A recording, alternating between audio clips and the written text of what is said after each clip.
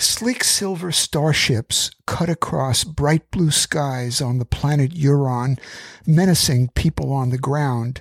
Their ray guns splatter body parts across the yellow desert landscape. I turned to my girlfriend Zoe and said, "I can't handle this violence and gore. Let's leave." She nodded in agreement. We stood up and left the darkened theater. It was a brisk November night, and we walked to my car, a gray 1986 Toyota Camry. It was parked a few blocks from the UC campus in downtown Berkeley, California. We got in and buckled up. I playfully grabbed the shift lever between us and, pretending to blast off in a space rocket, made a loud, guttural vroom sound from the back of my throat. "Mort, please don't do that," Zoe said as we pulled away from the curb. Zoe and I were in our early 50s. We had been dating for several months and were still getting to know each other. I decided to stop being playful and got serious as we turned onto University Avenue and headed down a 2-mile commercial stretch to the freeway. We talked about the violent film we had just seen. "I don't understand how it got such good reviews," I said. "The plot wasn't that original or interesting." "The violence was way overdone," Zoe added. Then I started telling Zoe about the very first violent experience of my life. I'm in kindergarten, age 6, and was given permission to go to the bathroom down the hall. I'm alone and peeing in a urinal when a kid comes in and starts punching me real hard with his fists on the back of my head. I turn around to see this short, thin, black kid in a dark green shirt. He has frizzy hair, and I still remember his white sneakers. When you've had no experience with something, you just don't know what to do. I yell at him to stop, but he keeps hitting me on the head with his fists. I was relating this story to Zoe as our car reached San Pablo Avenue about 2/3 of the way down University Avenue, and we stopped for a red light at a major intersection of stores. When the light turned green, we started to pull away from the intersection, and I was about to describe the unusual metal-rimmed glasses that my young assailant was wearing, but never got the chance. A deafening, explosive force hit the side of my car.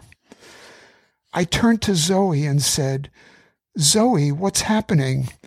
She was sitting perfectly upright in her seat, looking forward, and said, "Mort, it's going to be all right." I turned back in my seat, and it seemed as if time had slowed down, like in films when they show people in the process of dying or going through traumatic events. Our voices were the only sounds that I heard as we floated in our bubble-like compartment. I turned to her again. "Zoe, what's happening?" I asked. She was sitting perfectly upright, and once again she said, "Mort, it's going to be all right." Our car had been sailing through the air, and I felt a loss of control, like we were falling off some cliff. When our car landed, it smashed into a wooden bench at a corner bus stop. It came to rest halfway up the sidewalk, just 3 feet from a Wells Fargo bank building. Then all the sounds came back, and everywhere I looked, people were running. There was a knock on Zoe's window, and a kind lady offered us a blanket. Sirens filled the night air, and then we were surrounded by police who helped us to get out of my car. My door was all mangled. I managed to work my way out through Zoe's door and immediately grasped the seriousness of what had happened to us. Her leg was bleeding, and I felt pain in my chest where I had hit the steering wheel. But miraculously, we were both able to stand up and join the crowds that had gathered in the street. I turned around slowly to view a scene that made me appreciate how close we had come to our death. The other driver, a tall, thin man in his 30s, was standing in the shadows across the street, and someone said that he reeked of alcohol. He had run his red light, and he broadsided my car on the driver's side by my front wheel. Had this happened a second or two later, he would have completely crushed my door and crushed me with it. When his car hit mine, it spun around and caught fire, but a fire truck arrived to quickly douse the blaze. His car sat in puddles of water, a black charred hulk.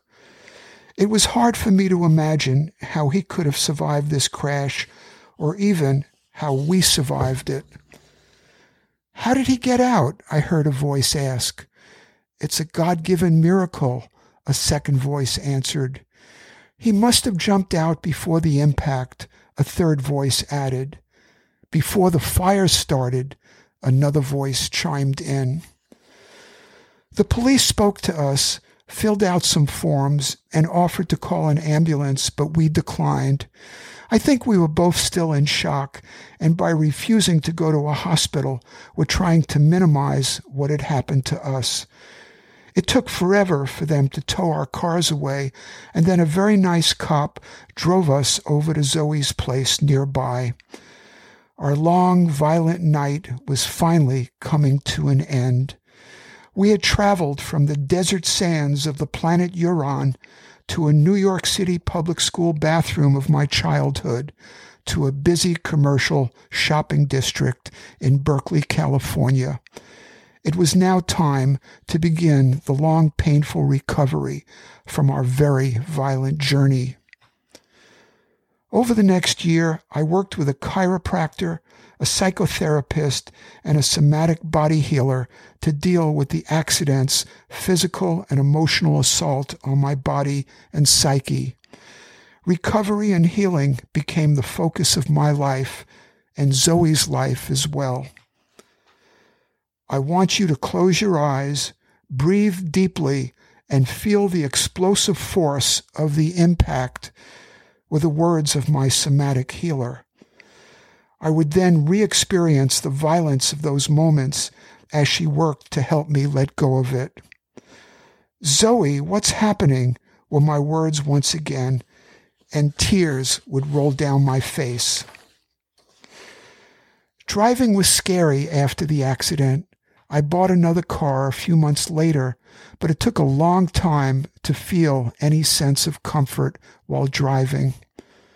I once asked Zoe, "What do you make of all the violence we experienced that night?" "We were on a violent track," she said. "One part of this violent evening attracts the next, and I think it's all connected. The accident is just the grand finale."